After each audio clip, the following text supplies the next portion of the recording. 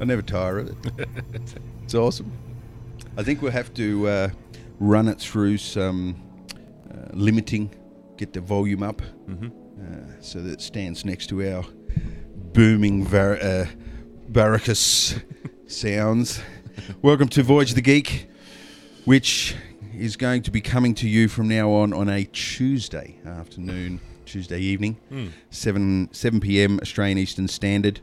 The universe has sort of told us that over the last few weeks, and we found it actually quite, it works quite well with Mondays sometimes becoming a sort of an add-on day to the weekend. Yeah, or a rush. Yeah. Or a rush. Or you're trying to get a load of things organised on Monday, and it starts to become a bit difficult. So Tuesday evenings from now on, 7 p.m. Australian Eastern Standard. Voyage of the Geek. My name's Dave Scotland. This is Dan Miller. Hey, Dave. We come together every week and talk about all things geek, all things happening in the geekosphere, which can include film, games, gadgets, tech, you name it. Anything that lands on our radar that's worth having a bang about. And this week, we're going to sort of follow on from what we were talking about last week. Last week, we talked talked up VR as a narrative process and storytelling process. Where's it going? What are the pitfalls? What are some of the headaches associated? And there was more of a holistic sort of top-down look at the art of VR. Yeah. This week we're going to have a look at some of the gadgets, some of the stuff, the hands-on stuff associated with VR, and that can also potentially open up some discussions about some of the areas that VR is going to potentially take us in and is currently being used as well. So it looks like you've got something in our Mindomo that we haven't visited in a couple of weeks. So I'll hand it over to you to lead off tonight. All right, so we were talking about VR and stuff, and I suppose the larger discussion is trying to predict the future, whether this is going to be a gimmick or whether it's going to be the new thing that takes over everything. Yeah. You know, whether it's going to replace film and games. But it's been around for a while. Yeah, it has been around for a while. I was thinking, actually, because we're going to be talking about gear. Now, look, let's charge your memory batteries. What are those things called that were 3D glasses? Now, I'm talking back in the day. And I'm going to give you a description because I only kind of remembered this. 3D glasses, not glasses, they're like a red box. Yeah, with the trigger on the side. Yeah, a trigger on the side and a white disc. And you could buy those white discs. What the hell were they called? It had Rama. Rama. In the... it was like a View Rama or something. Let me have a look at it. I can remember those, like having one of those a long time ago. We used to do frisbees with those discs and things, but you'd only have like 8 pictures, but you know, it was a 3D thing that they'd have. They have 2 lenses, and then they'd have 2. Were they 3D? Well, I think they had. Yeah, they definitely had 2 lenses. No, they're definitely 3D. That was the whole thing. I can't remember mine being 3D because I guess it would come down to the discs that you got as well, because I can only remember the discs being just 2D images. It was like a slideshow. No, I remember them as 2D, and I think what the deal was the discs had sort of images horizontally, vertically, diagonally across from each other. So there'd be 2 images. One, it'd be like Snow White or something or other. There'd be Snow White, and one viewed for your left eye and one viewed for your right eye. Yeah, it's. Just the 3D. I know exactly what you're talking about. It's the 3D thing. I can picture it, right? I'm going to try and find it. Yeah, all right. So that's just a bit of a random thought that you know, as I think we were talking about this with 360 video. You know, in the 1900s, this stuff was first being fooled with. So, what I wanted to talk about was some of your basic kit, and specifically what is VR. Now, I suppose there's two sort of domains. There's either your games domain or your film domain. And the lines blur a bit and things sort of smear, and if you've got a game kit, you can watch films, and if you've got the sort of video kit, you can kind of do games if they're cheapo, lame-o type games. And so there's headsets that could be game or could be film, and then there's loads of cameras. Yep. And the amount of stuff that's available. So what I try to do is pick out a few, I don't know, famous ones that are being talked about a lot, and just sort of have a bit of a chat about them. And then the other thing that I've got here that I just wanted to briefly touch on was streaming VR as well, which is a thing that you can do nowadays. Are you excited? All right, he's got it up on the screen. He's found it. It's called a ViewMaster. A ViewMaster. Yeah, no, that I remember now. And I think they came in two varieties. There was the ViewMaster and the ViewMaster 3D. Ah, right. And you had the ViewMaster 3D, which looks 3D. like this. This one I think is a 3D. I think that's what that little square box is there, because this is the color version. Sorry, the 3D version, and it's got 3D in that little box there. I can't remember, but I might be wrong. It may be. They may have all been 3D. Because I'm not really seeing any other variation. Well, if you look at it, right, how it's built, it's got a lens and a lens and a picture and a picture. Yeah. one lens per picture sort of thing. Yeah. Opposite each other. So, all right, very good. Okay, so I don't know, where do we start? Headsets. Found a cool article, which I was using as I suppose, as a fairly concise reference source. Just about the big variety of VR goggles, and they were talking about here. They've broken it all down into cheap, mid-range, and then expensive, the high-end stuff. Sell your child expensive. Because once again, this is an investment similar to Star Citizen that we were looking at the other week, where you said it's a $2,000 game. Yeah. This is a $2,000 toy as well. Yeah, that's right. Because you need some pretty serious hardware to drive the high-end stuff. Yeah. So the picture up on the screen here is just a load of different goggles, and they're all from VR headsets, rather. All shown here from the user perspective, shall we say, because you normally see it from the external perspective. So what they've done is they've broken them down into low range, mid range, and high range, and the low range is solely sort of, I don't know, solely contains the Google Cardboard. So you can see a whole bunch of these things here. There's a lot of them up on the screen. Google Cardboard, cardboardy type ones, or there's sort of plasticky type ones. El Cheapos. Yes, where you're shoving a phone into it. Right. So this is the whole idea. All it is really is two lenses and a phone. It's a bit like that ViewMaster thing from back in the day. Absolutely. This is basically the same deal. Where the media is an add-in, where you're sliding the media into the unit. Yeah. And the unit itself is a pretty dumb terminal. It's just got a couple of lenses in it. Yeah, and it probably doesn't even have buttons. It's just got a hole to stick your finger through to touch the screen or whatever. It's pretty cheap stuff. The way that they've kind of broken down their description here, they've got some good categories, which was pretty cool. Oh, cool. Design, upfront price, hidden costs, space needs, which is actually rather important. Yeah. Especially in some cultures where you're living in big built-up areas where space is a premium. Yeah. One bedroom unit is the norm. Yeah. Space, I suppose, can be divided into. I think they said it here, which was rather good. Enough space to twirl on an office chair. Yeah. That's your basic entry, where you're really just watching a 3D experience, a 360 video experience. Yep. Even if it's a game, that's really just what it is. Yep. So you can't really move your head side to side or up or down or anything like that, and you've just got the rotation of the camera gyro of the device. thing. Yeah. So that's the most basic intro. So a piece of cardboard and a couple of lenses. Now, strangely, the next tier up, the mid-range stuff, is the same, except with style. Yeah. Yeah, I got you. Yeah. So let's just take a quick look at a few different bits and pieces. So this one is LG 360.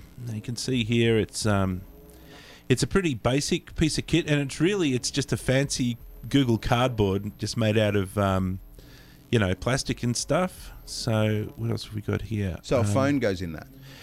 Yeah, I believe. Well, here's a better example. The phone definitely goes in the Samsung one here. Yep. Not too sure about the LG. I believe the phone goes in there, though it doesn't look to me like. I'm not sure how the phone goes in there. That cable looks pretty heavy duty. Where's that cable leading to? See that cable on the side? Yeah. Although that was a phone. Did you see that? That's a phone. That's an LG phone. So it could very well be you jack into the signal. And then play your phone. Similar to sending a signal out to a HDMI TV, with an adapter. So I can see that happening. The Samsung Gear, though, is an example of you stick your phone in the device, and I believe there's a whole plethora, a whole range of other options. I think China's making a lot of these. There's another one here. I think this one's from France. Homido. Oh, yes. Not sure how you pronounce it. So there's a bunch of them, and this is another one where you slide the phone in. So I suppose there's a bit of an interesting observation about these, and that is that you can see that there's some LG and there's a Samsung one. So these ones tend to be tied to apps to the Samsung products. And the specs that go with that Samsung phone. So there would be like rather than relying on minimum specifications, shove any phone in it, they tie together, guaranteeing that you'll get what you need if you use this phone. That's right. So it's a way of selling two devices for the price of one. Yeah, and in fact, I think Samsung are actually promoting a whole kit with their camera as well. So I suppose that's another interesting factor is, buyer beware with these mid-range ones, because then you're either locked into your Samsung or to your LG, or perhaps even worse is you go for Homido and you don't get anything. Yeah. Right? Yep. You don't get any kind of support with it. And you are the tech support on that in that pipeline. And I don't know what apps and stuff that you're going to get with it, but the Samsung one will come with Samsung apps, and the LG will come with LG apps. But in theory, they do nothing more than the cardboard. No, that's right. That's right. Nothing more than putting your hands around your phone, I suppose. Yeah, absolutely. Or putting a bag over your head and putting your phone in front of your nose. Yeah. Well, no, at least they've got lenses in them, right? Yeah. So that's a thing, I suppose. So that's interesting. So you've got your basic cardboard, which should be just enough for you to go, ooh, what's this? Then you've got these sort of mid-range ones where I think it's actually, there's a bit of buyer beware here, because as you know, choosing the cheapest thing, well, if you choose the cheapest thing, you're primed and you're like, well, this is cheap and this is crap and I don't have much expectation. But when you see a mid-range thing and you see, well, this doesn't cost very much, I just found the deal of a century. This is going to be awesome. Especially when you compare it to the high range. Yeah. So it might not, might not be awesome. So it's those mid-range solutions that I believe are really damaging to innovative tech. I really do. I think it's people cheaping out on parts, cheaping out on resolution. There's some things that are specific to the experience of VR. Resolution's one of them, and it's resolution in each eye. That's the important thing. When you cheap out on things, then the experience isn't the same, and then people walk away thinking, well, what's this VR thing? It's just a crock of shit. Well, if you're going to play with cardboard and shit, it probably will. Everyone. Okay, so those are those. And then that kind of leads us to really, I suppose, the big three. There's other ones in, there's other brands. There's quite a lot of brands here. But then there's the big three, which is going to be the Vive, the PlayStation, and the Oculus Rift. And the PlayStation VR is very new to the market. Yep. only in a matter of weeks since we've seen that released. Yeah. So I don't know. Let's start semi-randomly at the Oculus Rift. So the excitement started around the Rift, yeah? Yeah. And to think that it was really only 3 years ago that they went Kickstart. Come a long way in 3 years, yeah. They're in the second generation now, aren't they? At least? It was DK2, and then the third iteration was the public release, but without the hand controllers. Yeah. I think they're now selling the whole lot. Yeah, well, they're certainly advertising them here. Yeah, so they're available. So the Touch is available now, which means they would be selling the whole kit. I get the feeling that Oculus may have released a little early relative to the battle that was put in front of them. Like they had to go live and start selling units, but the hand controllers weren't ready. My impression of most of these type of things is that the person who comes up with the first version they look like they're going to be the best, but actually the people who come up with the second version, they're going to not make all of the same mistakes and they're going to take a leap forward.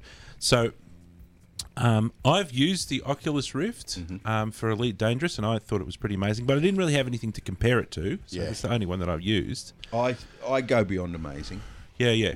With Elite Dangerous. Yeah. It was the first VR experience for me, proper, with a 1080p, high res unit, was Oculus Rift on Elite Dangerous. And Certainly, it was crazy. Yeah. It certainly met my expectations. I mean, it did what it said on the tin, right? Okay, but having watched a bunch of reviews, it seems to be, if I get the general vibe of the reviews, is Oculus might be losing ground, as I was sort of saying, to these new kids on the block. Yep. And people point to, for example, just like, say, the straps or the earphones, which you can see there, look a bit weird, and they kind of stick on your ears like that, and people they look have a bit cheap too. They're not over ear. Yeah. Right? They're just sitting on you they remind me of Walkman. They do. Headies from the early 90s, late 80s. Yeah. Don't they? So these are the type of things that people are picking up on, and I suppose these are some of the considerations that you need to have when you're going to get into VR. Is what do you want to do with it? Because if you want to have this immersive experience for hours on end, you better have some comfortable kit, right? You can't use the Google Cardboard for that. Cardboard, it's not that comfortable. Anyway, so those things are type of pretty important. So moving on, the Vive. Now, you can see that on their advertisements on the front here, they've got swooshy things attached to people's arms. Which are very important for the credibility of any product. Very important, yeah. So, but yeah, in this case, the swooshy things actually mean stuff. They mean that the controllers, come with the product. Yep. The Oculus made it so easy for Vive to market their product. Because all they had to do was spell out the things that Oculus don't give you. Yeah. Which the hand controllers, have you used the Vive yet? Not with the hand controllers, no. I've used it, not extensively in gaming, but definitely used them in the calibration process in a couple of cheap sort of test sort of demo things, and it's a very, very different experience when you have hand controls, when you can move things around and pick them up and load them in and do this sort of stuff. It takes it to a new level of immersion. Yeah. So what we're moving into in this territory as well is we're moving into a new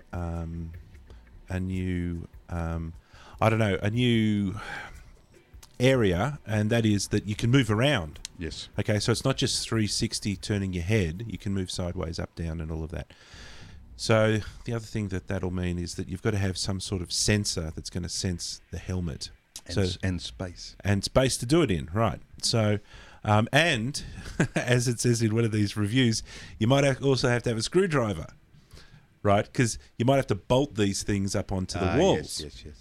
And it kind of looks like some of these things, like the Vive or the PlayStation, are kind of meant to be installed in your house. It's not just like a Google Definitely- Cardboard that you stick in your pocket. Definitely It's- the Vive. yeah. You don't It's- want to be calibrating every time you turn the machine on, and Yeah. so wall mounting them actually makes a lot of sense. Yeah, and then you got to have lot of space. So it's more than twirling around on your office chair. You know, you got to have enough room to stand up and walk around and move about. So watching reviews, you know, people, you know, I don't know, people are enjoying this stuff. It's a little bit mixed. Sometimes the sensors, you know, can be a little bit loose. These ones, you know, these ones here on the PlayStation VR, people were talking about sometimes you have to dim the lights so that the sensor can pick it up. Yeah. So there's still, I don't know, a few minor teething troubles. It's really early days, isn't it? It is early days. And we've only got Exactly. 3 players in the market. That indicates how early days it really is.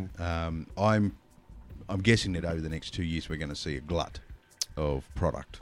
There certainly is a lot. I think, like a lot coming out from China, and there's a lot of people entering into the market. There's a whole bunch of these VR headsets. We're that I seeing haven't that with even- drones. These are the mid-range ones. Yeah. Yeah. We're seeing that with drones as well. You know, like you've got your DJIs and the big players that came out and sort of blazed the trail. And now you're getting all these smaller companies coming in and riding off the successes and getting around the failures without having to spend money to do it. So yeah, there's a lot of products emerging in that market at the moment as well. So that kind of wraps up the little sort of overview that I wanted to do. So we've got the cardboard, you know, down at the base. Then there's this mid-tier stuff, Samsung Gear, Homido. But the big 3 that you've got to sort of keep your eyes on is Oculus Rift, the Vive, and PlayStation Well, VR. let's not pull any punches here. A true VR experience at the moment, right now, as we talk to one another in November 2016, is only on those 3. Yeah. Anything else is so far removed from the experience that you'll have with those 3 that they almost don't qualify as being called the same thing. Yeah, that's why I was kind of thinking, you know, there's a kind of a games VR thing, and there's a screen or a film or a video VR thing, and they're kind of 2 different beasts. Yeah. The game one is, you know, typified by the fact that you can move around and you can move your head around side And to it's side, high up res. and down. High res, and you've usually got some sort of controller input thing. Yep. The other one's just They a lot also more. require quite a lot of power in the PC side of things as Yeah, well. that's true. Those That's true. 3. The other ones are quite passive. And yeah, talk about power in your PC. You know, the Google cardboards and whatever, are just using your phone. So there's a bit of a summary here. Price ranges. You know, they kind of go from $20 down to the Google Cardboard up through $100 for the mid range, and then, you know, your 500, 600 sort of area for the possibly higher 800 for the high end stuff. It's and the prices there when you've got the Oculus Rift at $599, which I think that'd have to be US. These are probably US, yeah. And then $799 for the HTC Vive. The difference being there is that those prices probably, the Oculus is not including the hand controllers, whereas the potentially the yeah. Vive would be. Yes, yeah, you're probably right. Yeah. Yeah, so if you want your full experience, that's going to be a bit of an investment, and yeah, you might have to have the kit to run it. Is the other thing. Yep. All right, so that's one side of the coin. Yep. Now, the other side of the coin I wanted to have a look at was cameras. So we go from output to input. Yeah, that's right. But it's still VR. Now, that's the confusing thing. We don't have enough words in the English language to describe this stuff. It's Yeah. just VR. Just a generic, global sort of term. At the VR moment. or 360. And there should be a different, like, 360 video is not virtual reality. I don't know why we call it VR. I do not know why we call it VR. There is nothing virtual about it. Yeah, it's footage filmed on an extremely large big picture. That's all it is. It's your film resolution is so super large that we can wrap it to the inside of a sphere in post, and you can watch it by moving your head around. But ultimately, there's nothing virtual about it. Is there? No, you're right. You're right. So yeah, we need more words. All All right, so what I've got here, what I was mainly looking at is I was just trying to look at some of the key, 360 cameras that are being used by people, some of the top sort of players, just to sort of get a bit of a picture of Nice. where you might want to start. Now, one of them is using GoPros. Yes. Okay, so you go and buy yourself 5 or 6 GoPros, and then you buy this harness thing, and you clip them all into the harness, and then that allows you to do a 360 camera thing. Now, obviously, buying yourselves 5 or 6 GoPros, that's like pretty expensive. Pretty expensive. Yeah, yeah. The harness and thing is- they're usually at least 4K GoPros as well. Yeah, yeah. So yeah. they're Hero Blacks at least. That's right. They kind of got to be. Yeah. Yeah. So you're probably out for about $4,000. I Like- reckon, give or take. No, maybe $4,000 Oz. In the States, you're probably up for $2,500 to $3,000. I reckon. And the frame isn't cheap either. Yeah. And you've probably got to buy a bit of kit, stands and other bits and pieces. So there's that. Now, what I wanted to just sort of highlight next is the process by how you make a 360 video. Yep. Okay, so what you're going to need is you're going to need a 360 camera. Yes. Surprise, surprise. Or an array of cameras. Or an array of cameras. Yep. Okay, so that's your filming device. You're going to need that. And then you're going to need some sort of way to stitch all of those images together. Yep. That's the next thing. And then... It's just not easy. Well, there's lots of different bits of software that you can use. I've done it the Hollywood way. What's the Hollywood way? I did a VR 3-day course in Sydney. Sydney, and it was the Hollywood way. It was Nuke's way, and it was using the new plug-in from the Foundry. Yeah. Plus, that was what? Was that 4K? It was 4K. Yeah. Yeah. Six 4K images. Right, so that's pretty hefty, and you're going to need a beefy machine to manipulate all of that. You need stuff. a beefy machine just to open the footage, just to play with the footage. Yeah, yeah. Everything across the board goes up through the roof because it's 6 4K images, and essentially you're trying to generate out one image that's 6 4K images stitched together. Yeah. So do the math. One of the reviews I was watching of some VR stuff was they were using Red Dragons. They're using Red cameras. Yeah, and we saw some rigs actually And in they were an earlier show, didn't we? Tom was here. Tom McGill was here. And we showed a bunch of rigs. And they showed There they were had some one of those crazy ridiculous fucking rigs. Dragon rigs. Yeah. Yeah. So if the people don't know what a Red Dragon, the little box that actually does with the sensors, like $50,000. And then you need and it was a stereo rig. Right, it's a stereo thing. So you need about so there 12 was 6, there of was those. 12. So you need about 12 of those together. And really wide angle lenses on each one of those as well, which is pricey as well. And then you're going to collect so much friggin' data. Then you got to manage that data somehow. That's right, and because it's 3D as well. Try and do some particles in that workspace. Try and do some compositing in that workspace. Beyond the stitching, just the stitching pipeline alone, the price goes through the roof for all of your hardware just to keep up with it. Do you do the particles? And you know more than I do after that thing that you went to. If you do the particles and stuff, you have to do it post stitching. Yes. Right? Yeah. Okay, so when you do the particles, they obviously have to have, or whatever it is, has to have some 3D templated filter onto it to distort it correctly so that it fits in the world, apart from any color correction or anything like that. The probably one saving grace of particles is you're in a CG world anyway. So the beauty of that is that you are rendering.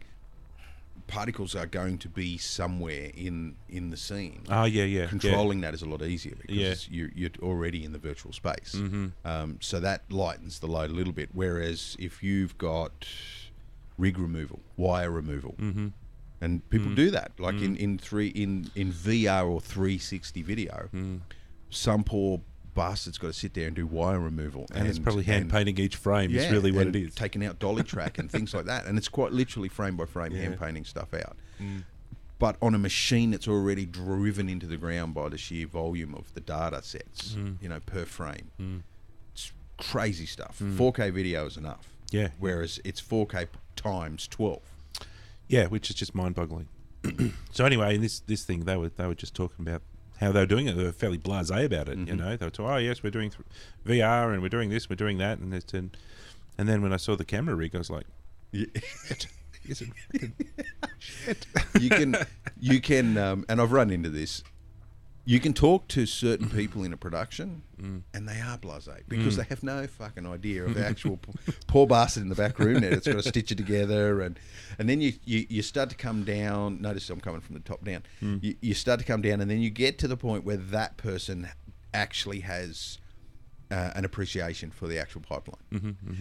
Anywhere from there up, they got their head in their ass. They're producers, they're check signers, they're the people that hold the parties to get the interest from the community and all this other shit. And they do what they do well, but you're not the right people to talk to when it comes to how easy it was to achieve. Yeah. There's a line. All right, so you've got to film stuff, then you've got to stitch stuff. So you've got to stitch all of your images together into a big image. Then you can go through some editing phase that you want. You want to add titles, or you want to add whatever. You want to cut some stuff together.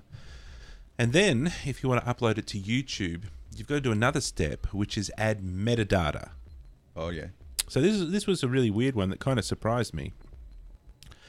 But you got to add metadata. So you export out a Premiere, and you've got a thing, and then if you upload it to YouTube, it'll just splat it there as a regular video. You then have to grab a little tiny piece of software and you just, link it to your final file, and then it writes in the metadata, by the way, YouTube, this is a 360 video. I got you. Then you upload Which they it. would have had to do for 3D as well. I think 3D, you can watch stuff on YouTube in 3D as well. Yeah. So I assume, you're right. That probably has to do the same thing. Cool. So then you have to do that step. Now, I don't know. Maybe that step will disappear in future iterations of software. They'll bake that into the final rendering process. At least with 3D, if you believe what the boffins are telling us, there won't be long before we won't have glasses. I still don't know how they're going to do it. Well, you know my theory.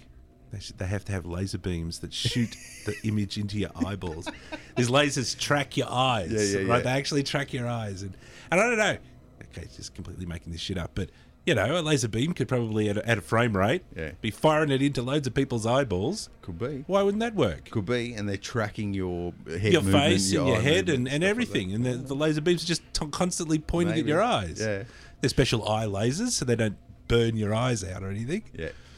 Anyway. And who's to say that YouTube will be long with us? Like, we could smash the YouTube model to pieces and actually have dedicated services for 360, dedicated services for 3D, and then dedicated service for Nana's birthday videos, cat videos. By the way, we need to go back and revisit YouTube once their hall monitor program is up and running. yeah. We covered it in an earlier show. And see if any of the, if we're offended by any of the cat videos. Okay, so that's the basic process. Now, been looking at a bit of kit. Now, what I wanted to, I've got a whole bunch of videos here. Today we're going to do a camera. This one here is a good example of just some cool stuff that people are doing. So this guy's got the LG 360 out, and what he's going to do... Oh, I saw this guy. You have? Yeah. He really does good. comparison stuff. Yeah. And it's all and in he 3D. walks around it. Right, so I got you to gotta chase him. I got to chase him around You here. can see a big stitch line there. Yeah. Big stitch line there, right? So I got to chase him around to this side where he talks about this camera, which is the Gear 360. So... there's some links to this in the Mindomo. Check this guy out. He's got the Gear 360 on one side and the LG 360 on the other, and therefore you can do a side-by-side comparison of the colour. If you go back a little bit, if you follow him around, you'll actually see the colour. Yeah, like that there. That's the actual difference of the He's got them cameras. next to each other. Yeah. Of course, right? Because they're both 360 cameras. But he's only included 180 of each camera. Because I think if you turn around further, you'll see that the other name of the camera is on he's got one the front side. of one and the back of the other. Yeah. No, you're right, yeah. Which is a great way to actually do a comparison of flesh tones and colour and resolution and things like that. So this is one of the issues, as he explains in his video here, and we should just advertise who this guy is. Yeah. It's Jerry Rig Everything. Jerry Rig Everything. So as you can see, the resolution's a little bit low. Is it on max res? Like Yes, it is on max res. Yeah? Yeah, and it kind of looks like straight out of the 90s or something or other. It does look pretty low, doesn't it? And it was also interesting just to compare the way that the two cameras handle color. So we've got the Gear 360, LG 360. We can talk about these just in a little bit. But it's just interesting to sort of see some of the differences. And you can see here there's this stitching line. Yep. And one thing I think I've learned, let me just see, where is Mr. Sun? Oh, yeah. This is what I've learned, having never actually filmed 3D stuff in my life, but actually watching these videos. If you have the sun, because these cameras have two sides, they have the front and the back. A lot of them do, yeah. Some of them have 3 or 6 like cameras. two or fish something. eyes, one at the front, one at the back. If you have the sun at the front, right, you organise your shot so the sun's at the front, everything on one side of the camera is going to be lighter than the other side of the camera. Yeah. And therefore, when it stitches, you're going to have trouble trying to match that up. And you're going to have these contrast issues. So it looks like it's better to have the sun sitting across the kind of stitch line. Oh, yeah. So that each side of that stitch is the same, has got the same sort of brightness values. This is Luminance. the difference between those two across that stitch. Yeah. Is that they're two different cameras. Yes. Generally, when they're the same camera, the stitch is not quite as bad as that. Like it shares. The fall off sort of goes across that stitch line at some point. And the software does have contrast, brightness and contrast stuff to try and stop that. It's a very good stop idea, that from though, happening. to try to get your sun to lie on a stitch line, because it's the one thing you're not going to be looking at. Yeah, that's another point as well. Cool. Okay, so there's a bunch of these where different people are talking about these different products, and I just wanted to highlight a couple of them. Maybe start down here. This one here is the Ricoh Theta. Okay, so that's what it looks like, Oh, okay. Yep. right? So it's a double lens. Yeah. So for those at home, we've got it looks like a little sort of Almost looks like a pocket recorder. Yeah. It's pocket a audio long sort recorder. of oblong sort of thing, and it's got 2 lenses, one on either side. Severe fisheye. Yeah. And the lenses actually stick out from the camera on, stick out from the camera hull, from the chassis a little bit. So this is actually a bit of a problem because you can't lie the camera down because you'll scratch the lens. Yeah. The benefit being that you will get greater than 180. Yeah. On either side, which makes the overlap stitchable, like easier to stitch. Yeah, that's right. So these things are pretty easy. These things are pretty. It's pretty important, rather, that you have interchangeable lenses or lens covers on these things, and some of them come with these lens covers, and some of them don't. So this Ricoh Theta, I think, is a fairly old product, old in terms of the world that we're operating in here. But it's 1440, I believe. And thus, if you're going to do video, not so good. But one thing that this does well, that's good for the stuff that we sort of deal a lot with, is it takes photos really well, 360 photos. Oh, okay, yeah, and that's its primary thing. So you can take a 360 photo, stitch it together, and you can also take high dynamic range, HDR sort of images. So looks like it's Wi-Fi too. Yeah, and a lot of them are Wi-Fi, so that they hook up to your phone, so that you can set it up and remove yourself from the shot, and then just fire it off from Wi-Fi. Yep. So that's one example of a product. The next one I wanted to have a look at or to talk about was the Samsung Gear 360. This is another good comparison video, which we'll just quickly skip through again. Is that maximum res? So what res? These are maximum res, yeah. So if you click on that's 4K. Yeah.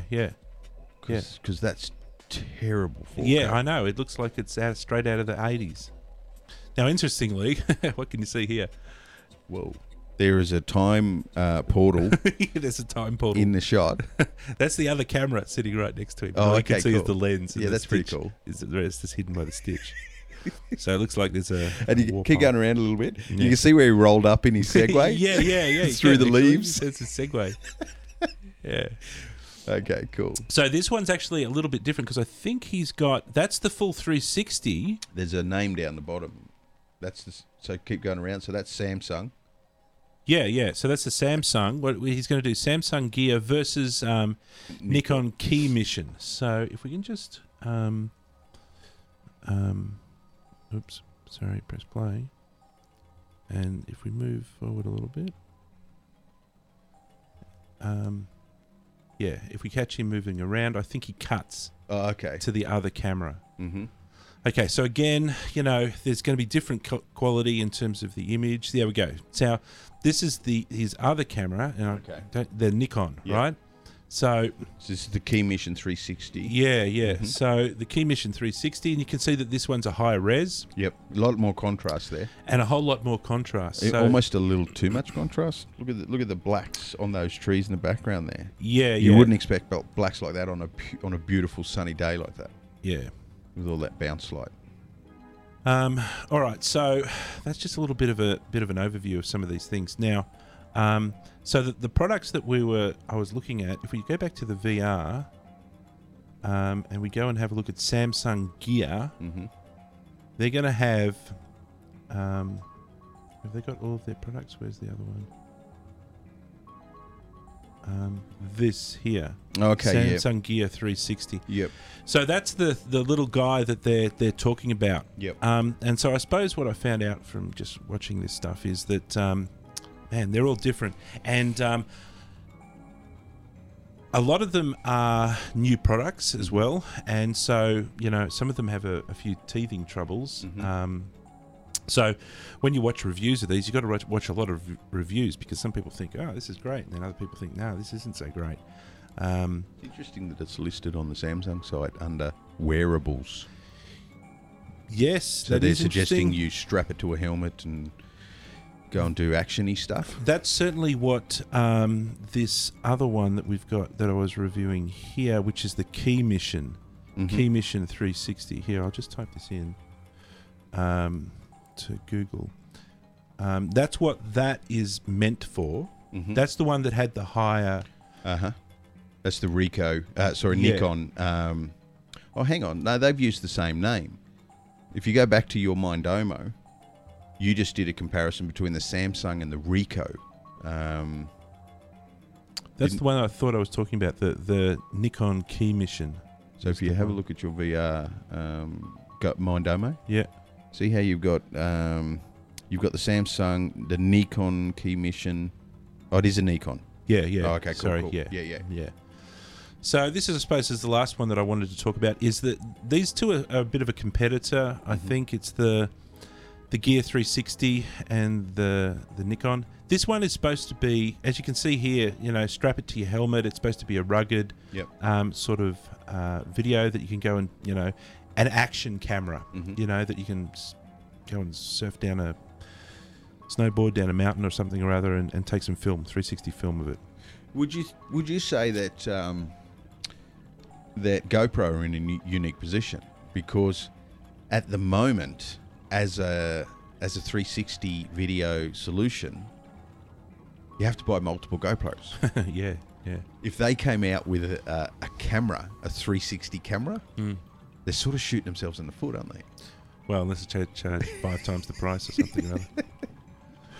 Because one would think that they probably are the leaders when it comes to rugged cameras. You'd imagine that they've got something up their sleeve. I haven't researched that, but you'd imagine that they would be trying to get into this space because everybody really, if you want to be serious about it, you go and get yourself a pack of GoPros. Absolutely. And these all-in-one cameras aren't being used, as far as I'm aware, then they're still not being used for professional production in the 360 space at the moment. It's a multi-camera rig recording separate signal on each camera and then compositing in post. That's right. So that's the other point about this is that some of these cameras, for example, the Samsung 360 Gear that we just looked at, that does the stitching inside its own little head. Yeah. So when it exports out, you get the final video. And therefore you get no say in that stitching. Yeah. So you can't control it. So all of these products, man, they're really hard to compare. You have to kind of decide what you want.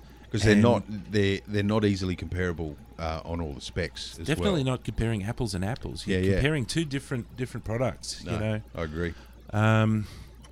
All right, so that's just a bit of an overview. So we've got Gear 360. Really, this Key Mission 360 seems to be something that everybody's talking about.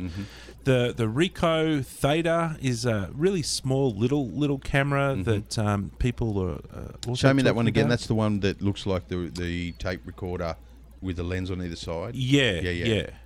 So that's It's the elongated, sort of long, tall. yeah. You can see it. Yeah. Yeah. It's pretty cool. All right. It actually So- looks like an air conditioner remote control. Yeah, it looks like a remote control. That's exactly what it looks like, with two bubbles on it. Yeah. Yeah, bubble on either side. Cool. Okay, so that gives you a kind of a bit of a, well, it gives me anyway, a kind of a bit of a starting point to try and compare when you, because there's more cameras, there's many more of these. They're coming out thick and fast. And there's loads of little startups as well. The same with the headsets and everything, little startup people, engineers. I was just about to say that in relation to that, so much of the tech that we see starts at the high end and then gradually filters down to the prosumer level and then eventually the consumer level. But when it comes to VR 360 video, the pros have been using GoPros. Yeah. Do you know what I mean? Like, yes, you see Dragon rigs and things like that, but really so much of the innovation at the moment and for the last sort of 2 years has been using off-the-shelf solutions just with not off-the-shelf rigs. That puts it in your hands almost immediately. So, yeah, a lot of this consumer-level product is actually quite stacked at the moment. There's a lot going on in that consumer prosumer area, and then it's a massive jump before we get up into production, professional production. So probably interesting things will happen over the next couple of years where those guys sort themselves out. They start elbowing each other. And the question is, does it go both ways? We're used to, the cars you drive are a result of rally cars and touring racing cars, and the tech that they develop at that high end filters down, and then they try to get it so that it's cost effective and things like that, and it ends up in your car within about 4 or 5 years. We see that with software, we see that with hardware as well. Does it go the other way? Like when all of the development is being done by backyard boffins and guys in mum's basement, like 3D printing, I guess, where it got taken out of the hands of the high-end stuff because it wasn't filtering down. They were keeping it too close to stumm. And then when it flipped around the other way, it's now, does it go up? Does it filter back up? You might sort of expect that stitching step in the process, something that probably has to happen there, because we've got little tiny cameras that are doing bad stitching all by themselves. And then you've got the GoPros and higher that are requiring a lot of work to do the stitching. Yeah. And there's probably got to be a happy medium in between there somewhere. Which doesn't exist at the moment. Which doesn't seem to exist at the moment. Okay, so the last area of what is VR is a little side shoot, I think, of the VR film video sort of aspect, and that is VR streaming, because that's a thing. Yeah. We hit on it last week when we were talking about events, by literally having these devices all around an event and streaming live, and so you can literally walk through Comic-Con while sitting in a lounge room in Sydney, by going from device to device throughout the hall, and it's total 360 and it's live streamed. So the people walking in front of those cameras are there in real life. And they can be, you can call your mate and he can wave at you on the live stream. Yeah, or you walking past the camera can pull out your phone and look around through the camera. Yeah. So, just as an example, this is a good example, because I think really 360 streaming is kind of in the early days. I don't have any data on where it was first started and whatnot, but it's still in the early days, I think. So anyway, down the bottom, what we've got here is Wowza, which is it's the best I can can work out, is essentially a 360 streaming. It's a kind of a host. Well, it's YouTube for 360. Yeah, that's right. Yeah. So it's the host. So down the bottom here, we've got the workflow, which is camera, Through camera, the PC. PC, Wowzer, up to Wowzer, then over to your computer. And then down onto your mobile device, headset, whatever. So it'll pop out your headset, and you can look around, Yep. in real time. Yep. So effectively, it's an alternative to YouTube specifically for 3D. Yeah, yeah. So big data sets. I noticed up there it says supports up to 4K resolution, Yeah, that's right. and I'm assuming they're talking about that. Not the 4K. The 4K won't be the final. Like it's not a 4K lat long spherical map. Yeah, That's 4K. the bit that you see. Yeah. No, I think it's the other way around. Are you sure? No. Because if you think about it, 4K. Yeah. If the whole thing is 4K, at the most, that would be 1K. That would be 1K. That's 1K, and that's 1K. That's 4K.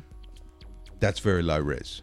Well, okay. Well, we're talking cross purposes here, but that's what I was kind of indicating. That I don't think it's going to be, 4K. It's not going to be high res out the streaming window that you're looking through. Yeah. I think YouTube is currently 4K. You were watching one before and it said 4K down here, and I think you can go 4K 60 frames per second, 360. Yeah. Cool. But that'd be pre-recorded, right? Yes. Oh, that's right. Yeah, This yeah. is streaming. So we're streaming here. Wow. Yeah, so you're going to need some bandwidth to get That's it up right. there That's and right. to get it down. That's right. Well, anyway, it's all up and running now, and you can do it now. And there's not just one of these sites. There's multiple. Oh, ones there's of competitors these. for There's Wowzer. competitors for Wowzer. So there's a couple of these sites that are out there. So That's got Silicon Valley all over that name. Wowzer. Boffins, startup boffins. What do they call them? The guys that give you money for enterprising new ideas. I forget the name of them. I don't know. They just specialise in that. You pitch ideas to these. It'll come to me. But that name has those guys written all over it. It's very Silicon Valley. It reminds me of Google, as opposed to when we're talking about Tron, information. What was it? Information integrated. Information International. Yeah. The most boring name in the world for somebody who does computer graphics. Because I got a feeling Wowzer, SA maybe, is an old term for a fuddy-duddy or a anti-fun person. Don't be a wowser. Oh, right, it might be. Yeah, vaguely rings a bell. Yeah, it's. I think that's what it meant. I just don't know how it was spelt, so I can't look it up. I'll try and find it. All right, so that's an overview of what the hell is this VR thing. Yep. So it ranges from headsets, with a film game slant. Cameras are included. There's that process with the stitching going on, and it all goes up to even live streaming. It's interesting. 360 video. Yeah, live streaming is interesting. Yeah. I think for events that's going to be huge. Yeah. It's going to be huge. Yeah. Especially when you can pay $20 and actually sit in the audience at a Comic-Con where all of the cast of the latest movie, whatever it might be, that's an event experience. And if you've got that directional audio where you've got the crowd here, and then the audio coming from the stage is coming from the front, that would be pretty cool. That would be pretty special. Well, that sort of leads us, unless there was something else you wanted to have a look at. That's about it. That leads us nicely into some of the areas, some of the sort of areas that VR is being used at the moment. Let me just set this up. What I've realised is that if you squish this, or most websites, what'll happen is you'll get to a point, a threshold, when all the advertising disappears and actually the juicy stuff stays. Which is what I'm trying to do here. Squeeze out the advertising. Yeah, this is the Virtual Reality Society. It's vrs.org.uk, so it's obviously reputable. It's a UK site. They're smarter over there than the rest of the world when it comes to societies. That's right, yes. But what they've got is some really cool cool information. They've got some guides, some profiles. They've got some cool apps, and just some really. It's a great if you're not totally across VR. It's a good site. You can go there. You can get up on the lingo. You can have a basic idea of how things work, and then they send you off into various links and things like that. They're drilled down in various areas. Oh dear, hang on. That's not professional. Everyone I know is in the room. So yeah, definitely check these guys out. But what I found was it's a really cool reference for the types of industries and areas that VR is being used at the moment and is about to be used. So looks like all of the industries. It's really impressive, isn't it? They're sort of not leaving much out there. That should be programming languages. Maybe is that a word I don't know? Languages. Lanugas. Lanug. Programming Lanugas. Programming But just off the list here, new in case you're only listening to the podcast, we're looking at military, education, healthcare, entertainment, fashion, heritage, business, engineering, sport, media, scientific visualization, telecommunications, construction, film, and programming Lanugas. Yeah, they've got entertainment and film. Yeah, and so I guess entertainment must be games if they're going to split them apart like that. There's one thing that's missing there, and so I don't want to steal your thunder, but security seems to be missing there. Yeah. Because it's definitely not in there, and it's something that would be pretty impressive, right? And instead of having a derpy camera, and you've seen those towers where they've got 16 cameras pointing in all different directions. Yeah. They just stick a 3D camera up there, and you can just sort of... And you can walk around in the space. You can literally move from station to station and look around. And if they're 3D cameras, in theory, you could look slightly behind things. Yeah. Only very skinny things, but yes. A couple here that I found interesting was fashion, but heritage. And when you look at heritage, it's talking about... Now, I couldn't guess what heritage was when I saw it there. Monuments, Stonehenge, sculptures, caves, historical buildings, archaeological digs, and old towns and villages. That's awesome. Yeah, it's really cool because you can then experience Stonehenge and ancient caves and cave paintings and things like that, and not have to pay $8,000 or something to get on a plane and go and do it. Yeah. And you can actually experience it and experience the sound of it, and because sound is so much of this immersive experience. But also you can experience things that don't exist anymore in that heritage space. Buildings like the... you can get an overlay with how it used to be. Absolutely. Like think of the Colosseum, which is laying in ruins, for the most part. Yep. You can literally see it in that state, in today's state, and then go back 1,000 years and then 2,000 years and then go, and really sort of experience it across, and therefore bring greater importance to that, to the heritage of it. Bring it back to life. Which is all about, you've got to win hearts and minds if you want to preserve the heritage of anything. And so this is a way of doing that without making it too exclusive. We can't all get to go all over the planet. So I found that was really cool. Entertainment, they're talking about virtual museums, interactive exhibitions, galleries, theatres, virtual theme parks, discovery centres. Now, this is what I mentioned last week when the guy from the name of the business and the guy... Autodesk? No, he owns a company in LA, and they specialise in previs. And when he was asked... what does VR mean to your business? He was very quick to say, we jumped right in. We thought it was going to be huge. But what we found is that things tend to be gravitating towards events for VR, live events. People for either prevising live events to work out where to put things and how to get things working, but also to give people the ability to experience live events when they can't get there, or as a sort of second fallback position. Because we haven't cracked that narrative thing yet. So it's gravitating towards, or it seems to be more applicable as some sort of tool. Absolutely, and it goes without saying that VR is going to be perfect for anything we can't get to at all, like the deepest ocean, like outer space, the cosmos. I mean, imagine the next step for Google Earth is they just start dropping these cameras around the place. Yeah. You know, Absolutely. they're part of Google Earth. So there's a Absolutely. shipwreck off the coast of wherever. They go and drop a camera down there. Absolutely. And then that just sits down there for the rest of forever. And if they're thinking about dropping your parcels off with a drone that's about the size of a bloody trailable 6x4 trailer, how hard is it going to be to have a drone the size of the palm of your hand that can be sent anywhere in the world so that you can live look at whatever the latest. It could be a volcano erupting. It could be anything. It could be a plane crash. It could be what you can take.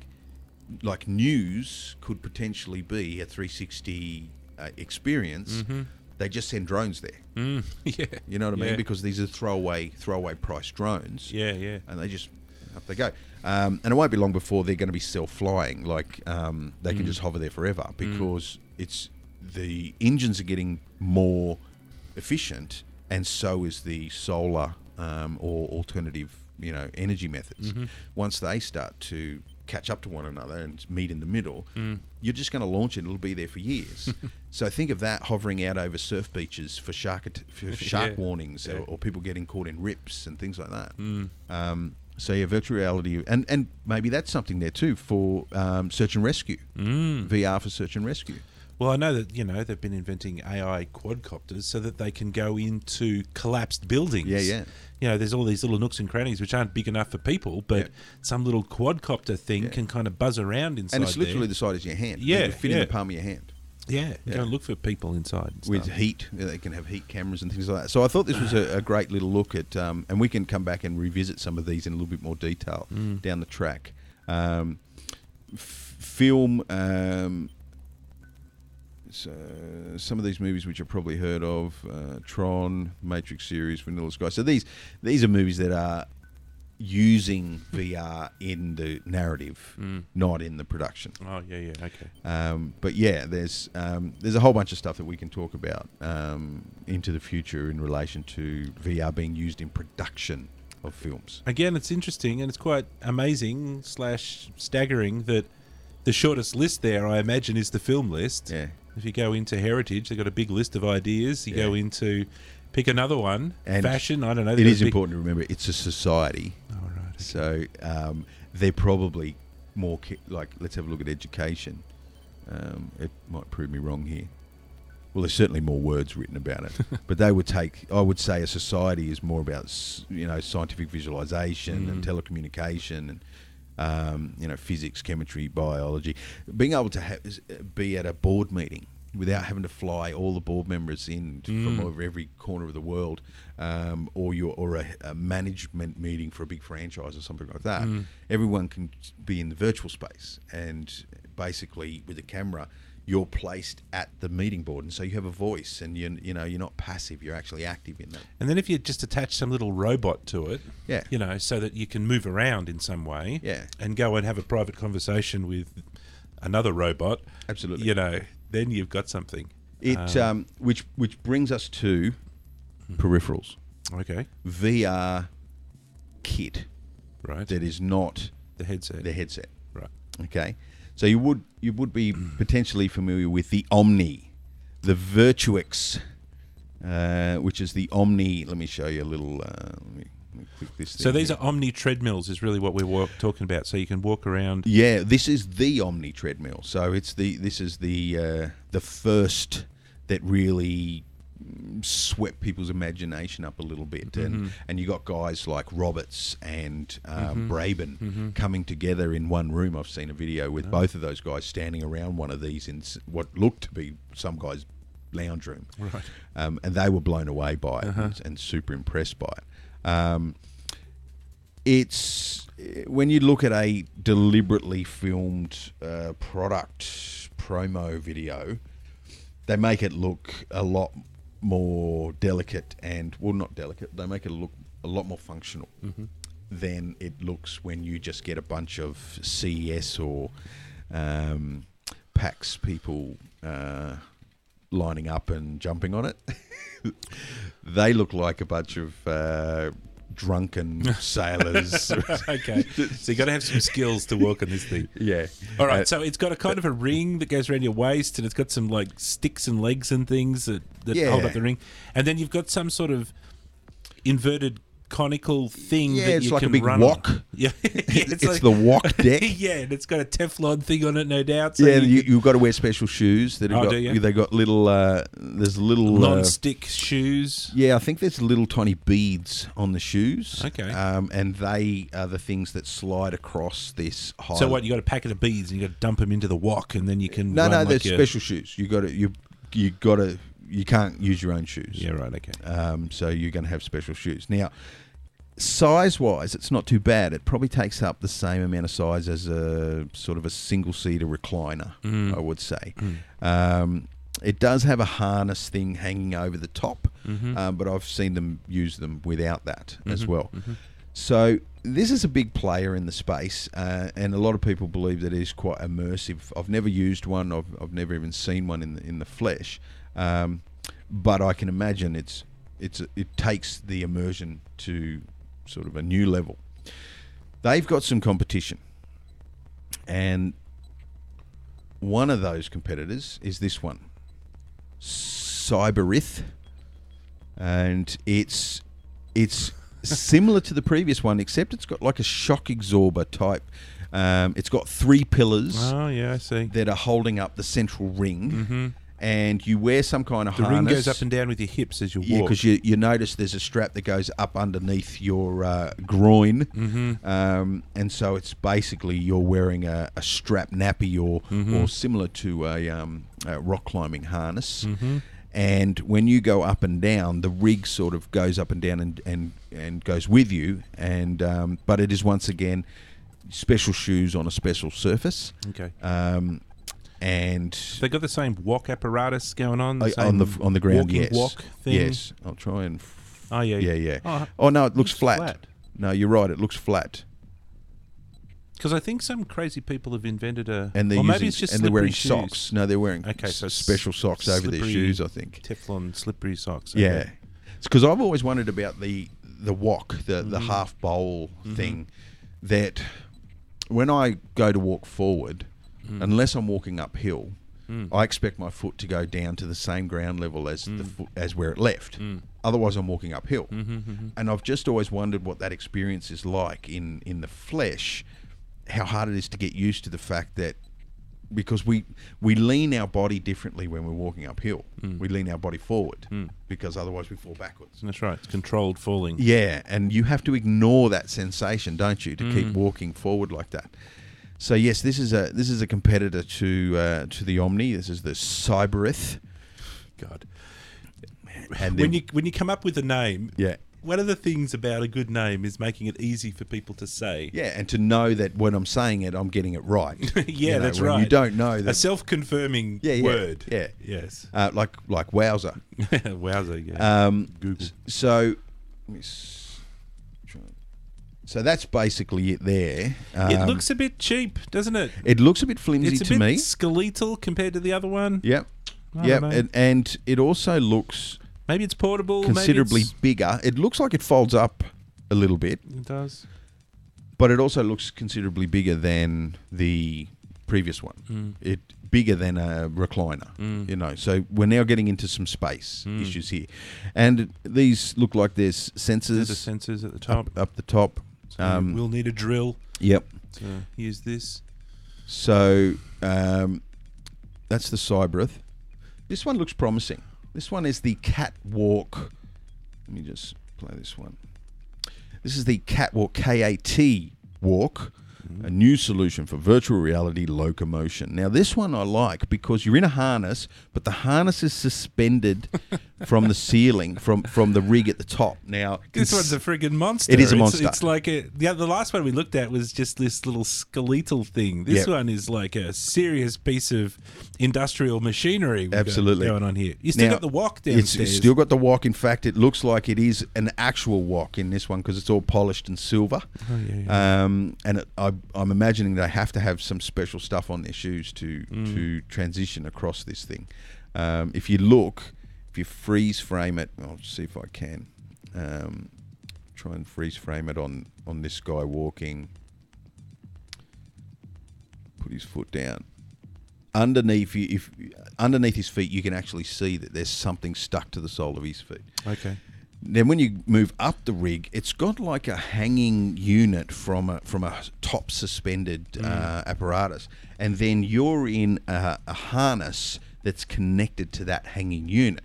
Now, the beauty of this rig is that it will actually, I'll come back here a little bit, it will actually support your entire weight. So you can sit in it. So you can drive, you can fly a plane in this rig. I don't know how comfortable that will be. Notice up here, there's a little thin, and from this angle it's hard to really make out what it is, but it's a ring.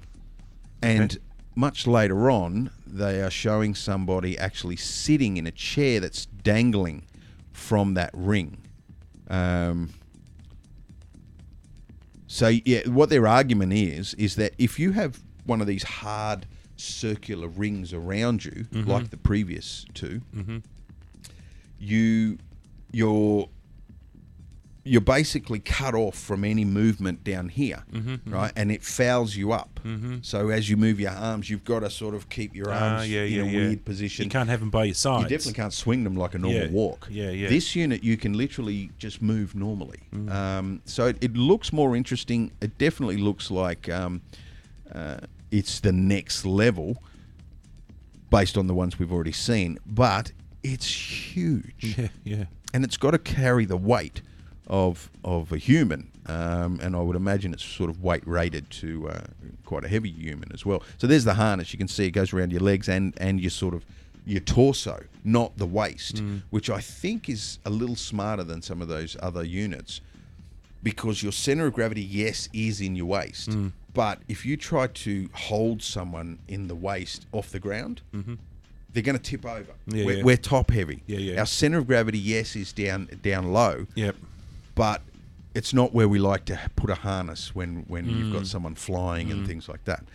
So anyway, I like the look of this one. I'm going to keep an eye on this catwalk, and I'd love to have a go on it at some point, wherever they're out showing. It looks like it would work. Yeah. So the next one we'll have a look at here. This is the Infinity, and I'm not going to play them. But a lot of these things are Kickstarter type things where they've got very dramatic intro music and things like that. And you play the dramatic stuff, and then... A lot of the production of this stuff is happening in this sort of way. You know, same with the headsets, same with the cameras. Anyway, continue. Sorry, man. This is a very interesting... Now, this is as big as a bus, right? It's crazy. It's bigger than a VW, right? And look at it. You need 3 steps to get up onto it. But... watch it move. What we're actually looking at is a guy that's got, once again, he's sort of got this harness around him. This one is only around the waist. It does look flimsy and early days. The harness looks more like a sensor rather than than holding him up. Yeah. And it doesn't look strong enough to be holding him up at all, but it does look like it's actually driving.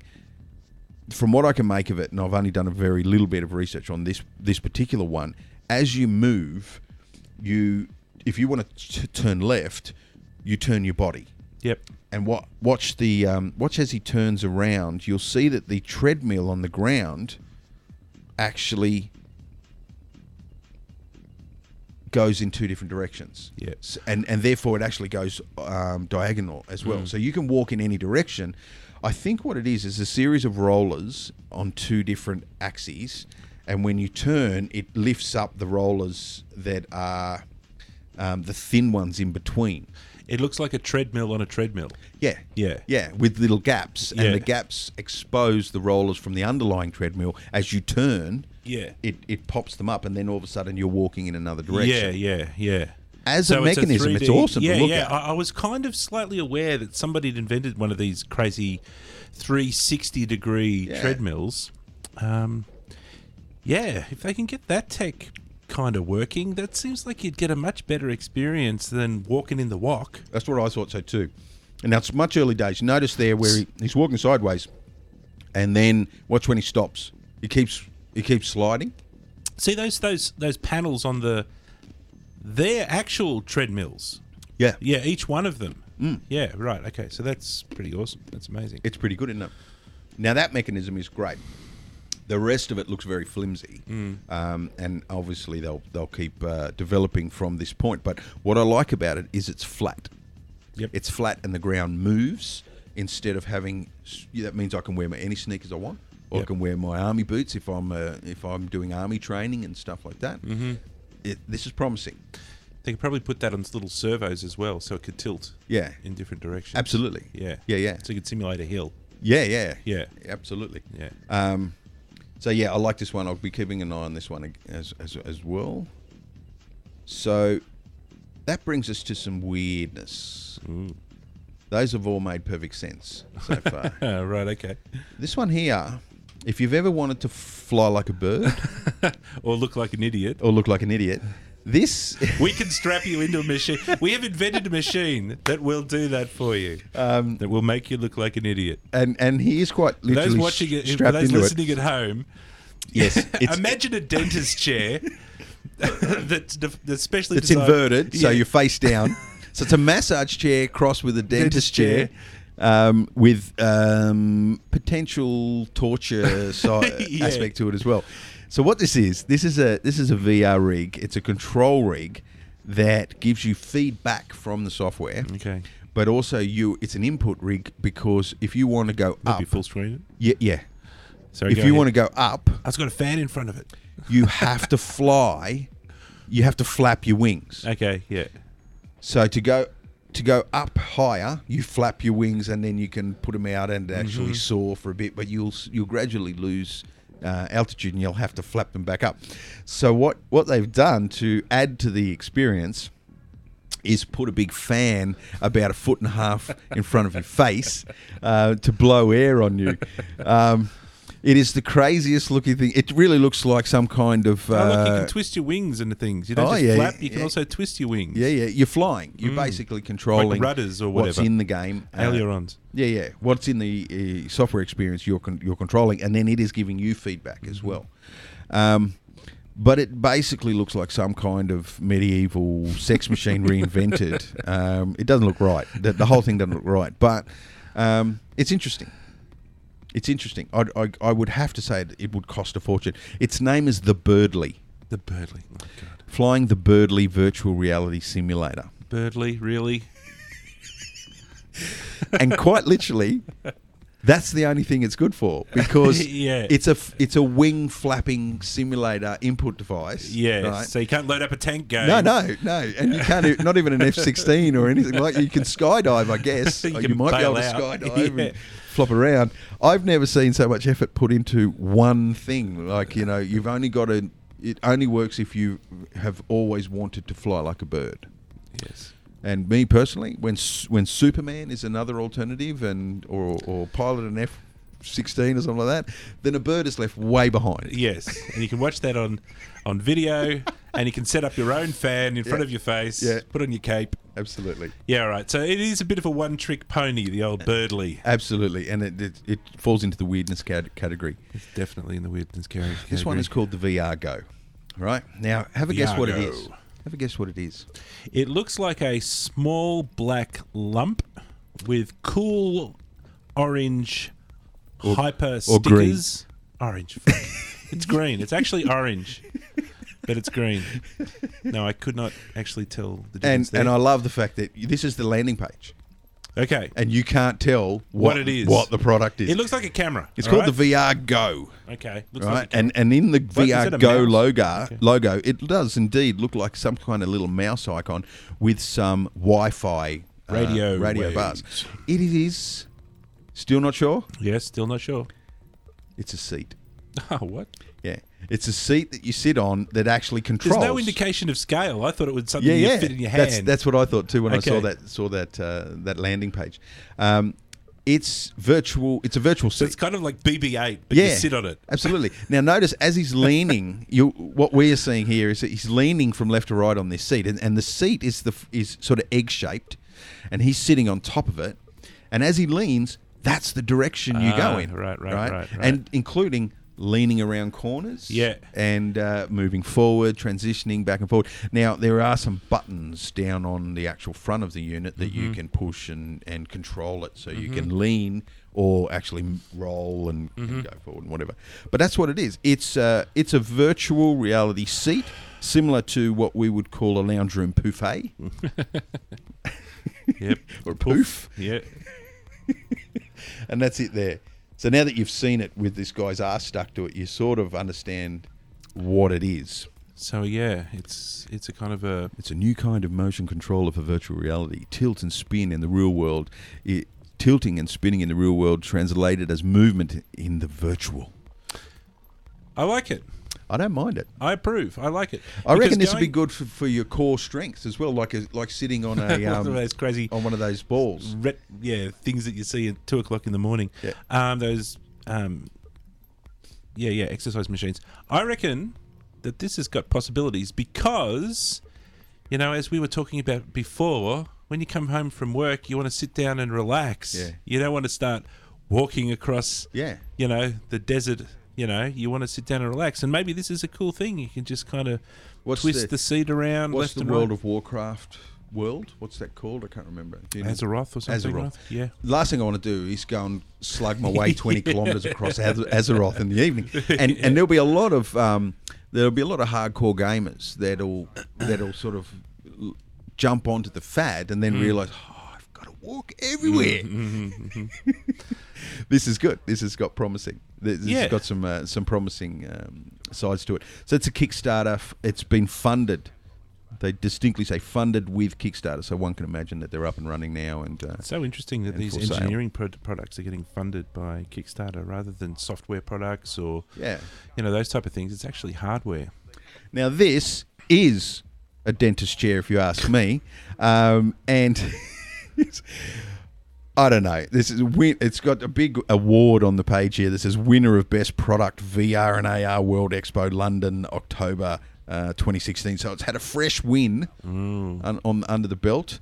But basically, it's a chair. It looks like an office chair with some kind of motor.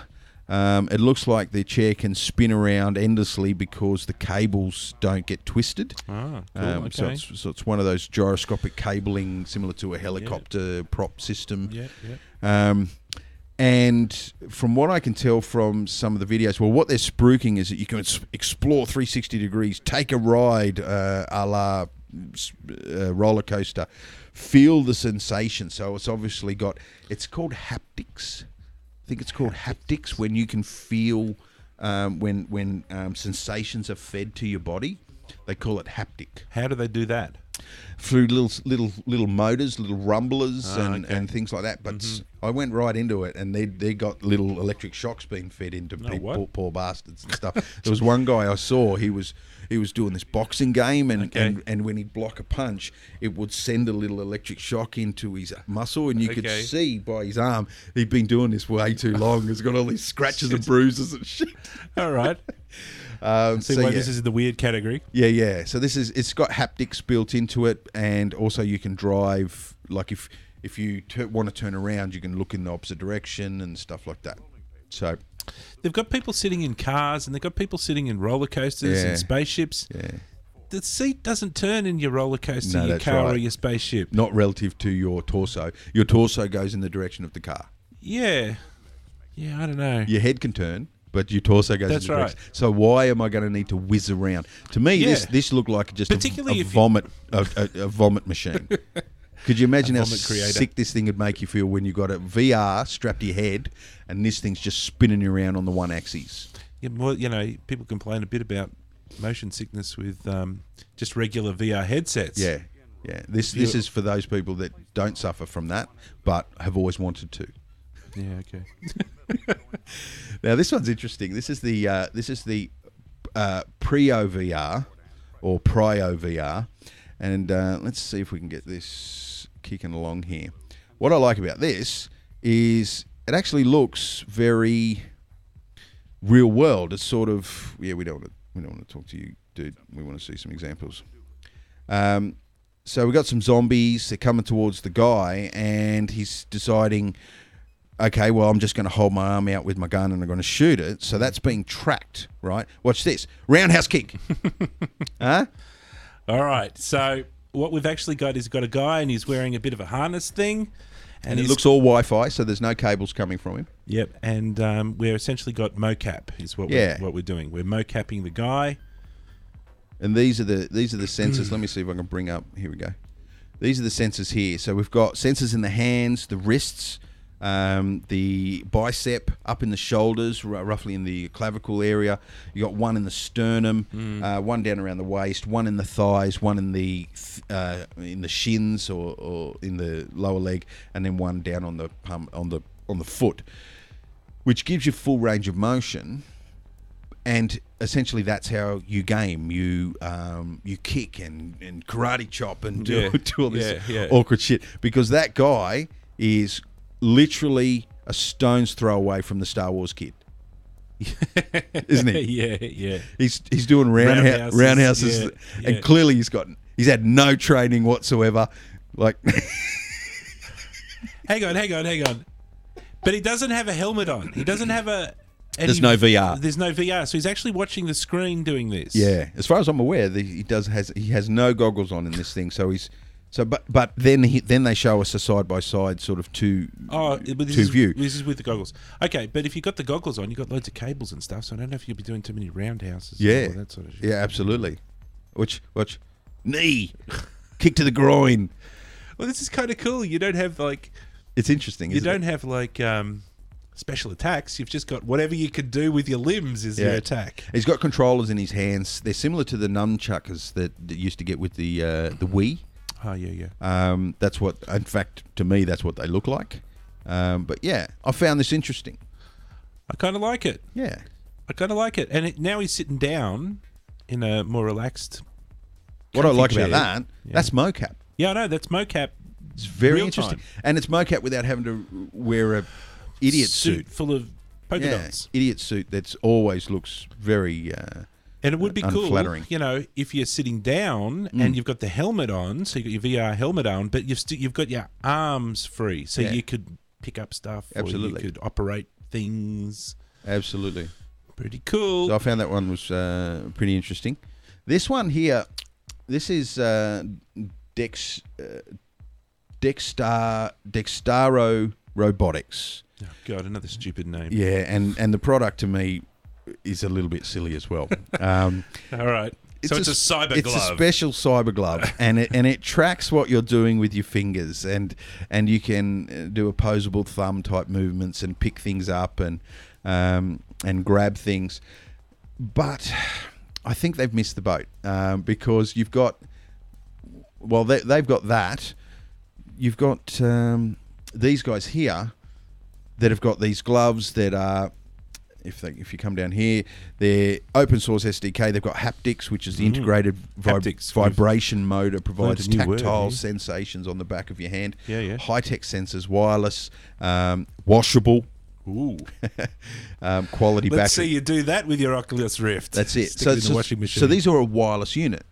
So there's no cables. Wow. Right, and they're compatible. So they look like a pair of gloves. Basically, they are a pair of gloves. They are VR gloves, and they actually allow you to do tactile operations. You can pick up, you can load a weapon, you can do all sorts of things. I believe that's probably destined to land in the sphere of training for medical, for just about anything. Anything that involves your hand-eye, that sort of stuff. So remote piano playing or something or other. So why would I be strapping this thing onto me when I can? Where's me? See, Dexmo here. For those at home, it has all these kind of. It doesn't look like a glove. It looks like a kind of a claw. It's got all these kind of bizarre attachments to it. I don't know quite what the deal is with them. It's a shocker. It's like an exoskeleton. It's like an exo thing, but not even like a. If you designed an exo, it wouldn't look like that. I mean, it'd be. I guess those sticky uppy bits must. I don't know what they're there for. But it's a beautiful website. It's a beautiful website. Slightly dorky name. It really is quite ridiculous. And then in that same sphere is this unit here. Which what's the name of it first? It is called the Unlimited Hand. Okay, not very catchy, but Yeah. meaningful. I yeah, approve. Yeah. Now, a previous controller, if we can look at the image, let's try and hold on this image. It's got a previous controller where you reach out your hand and then it just doesn't bend and doesn't do anything, and then it's next to a unlimited hand which allows you to scratch the bird and to squeeze the bird. The 3D object. It's a terrible video. I don't understand. Now this is interesting. What it does is you wrap it around your forearm. Oh, and don't it, tell me it's picking up on the muscles yeah, in yeah. your It arm. taps into the Oh, shit. and I can really relate to that. I had a mate. I was at a mate's place many, many years ago, and him and his brother used to do stupid things, dangerous, stupid things for one another. And they were having an argument, and he just happened to have a big butcher's knife, a big, long, sharp knife. okay. And he said, "I mean it. Don't come near me. Don't come near me." He said, "I'll throw it. I'll throw it." And he threw the bloody knife, Yeah. and the brother jumped out of the road, but it hit him here. He had to have microsurgery because all the tendons that led to his fingers, he couldn't move any of his fingers just because this little tiny stab in right. here. Now, that's what's going on here as far as those tendons. When you do this, you can feel it in your arm. Put your hand around there, and you can feel them moving. So what they do is they record that, and in real time feed it into. Oh, okay. experience. So you record your index finger and it knows what that is. And, You record and this they're, finger, that they're even finger. doing this. They're going bang, bang, bang, and they can okay. actually work out which one's the thumb, which one, because there Okay. is a tendon for each one. That's pretty smart. I like it. That's pretty smart. I like that. Because that could have more application. You don't have to be covered in all of this, servos and all of this strapping and stuff. You have one on each arm and one on your neck or one on your, I don't know, leg or something or other. That's pretty Now, cool. I'm not sure whether it's up and running. It might be because it's asking for orders there, but it is a Kickstarter. Successfully funded Kickstarter project. So Unlimited hand. it got up. So it was interesting. Definitely worth having a look at. I love it because it's not that cumbersome. Now we've also got the HoloLens, which I don't think is available yet. I haven't had a long look at it because we get bombarded with this stuff without it actually being a real thing, and then I think we get fatigue a little bit. So HoloLens is the Microsoft augmented reality. So it's AR, so it's a slightly different concept. Yeah. So I thought it worth having a look at because AR is something that we'll definitely have a look at in the future. I think AR probably has a few more Tricks up its sleeve. Absolutely. Yeah. This is the one I wanted to end on. Okay. This one is called the Tesla suit. No relation to the Tesla autos, but anyone nowadays can So just. let me guess. This allows you to shoot electricity out your fingers. Absolutely. Okay. What this thing does is it's a haptics.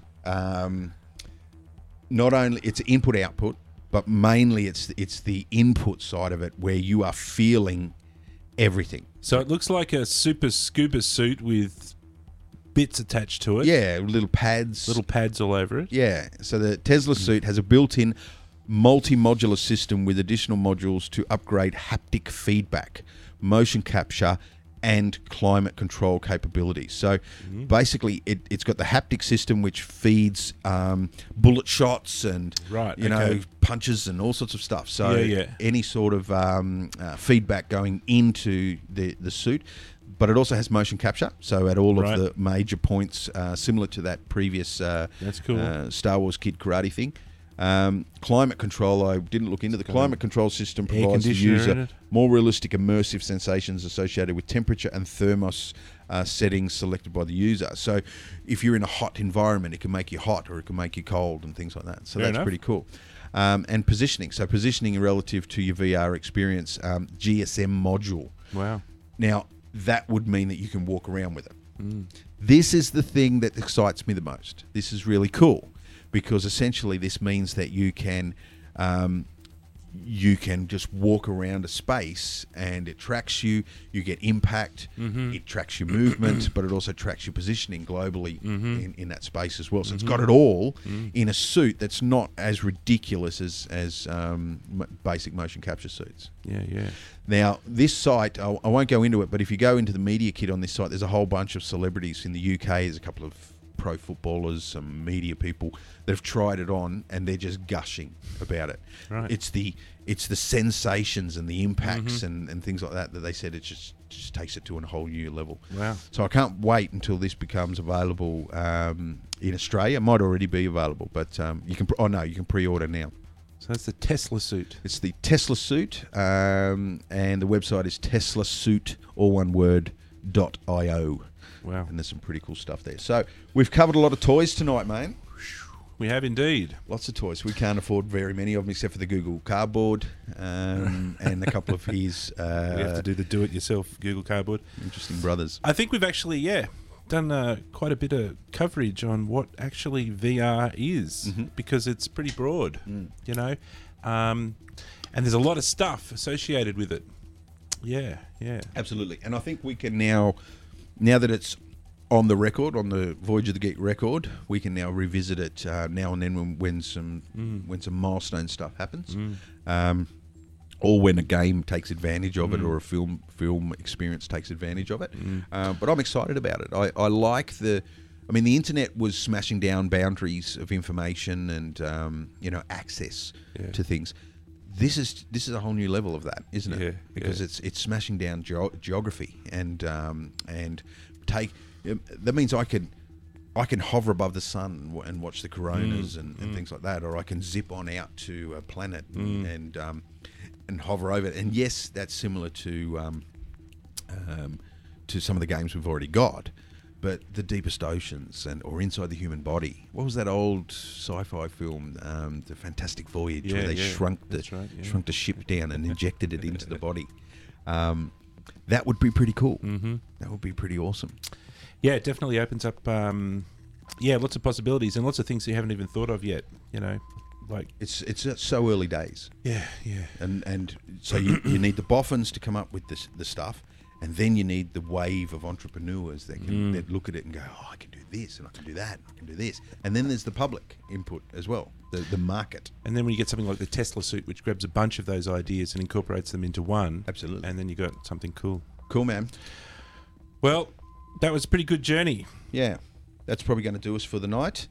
Any call to action that you can think of? I'd like to keep it on the VR, which we've. Yeah. So how about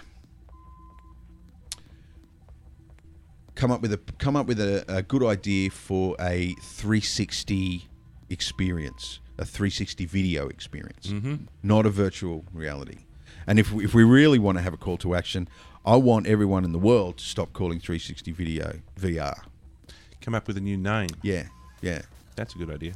So maybe we need new words. Yeah, maybe if you're watching this on YouTube or you swing by the Facebook page, definitely comment and send us anything you want that might lean towards a better name that we can start calling 360 video. Better than Birdly. And yeah. The other call to action, keep your eye on Birdly in case somebody gets horribly killed. The thing that disappoints me about Birdly is clearly someone's made a lot of effort, and they could have made that effort in so many other places. Yeah. It's their dream. I wanted to fly. I always wanted to fly. Make a flying machine. And there could be just some rich guy at the top of the tower, and he's like, I love birds. Birds are great. I'm going into my machine now. Very good. Okay, as is our new tradition, I will... Which we always do. I have done once before. Yes, that's correct. We'll head us off with our new opening/closing theme, which we need to put our finishing touch on. We need to factor in somewhere the word Voyage of the Geek or geek, something in there. But that's it from me. Bye-bye.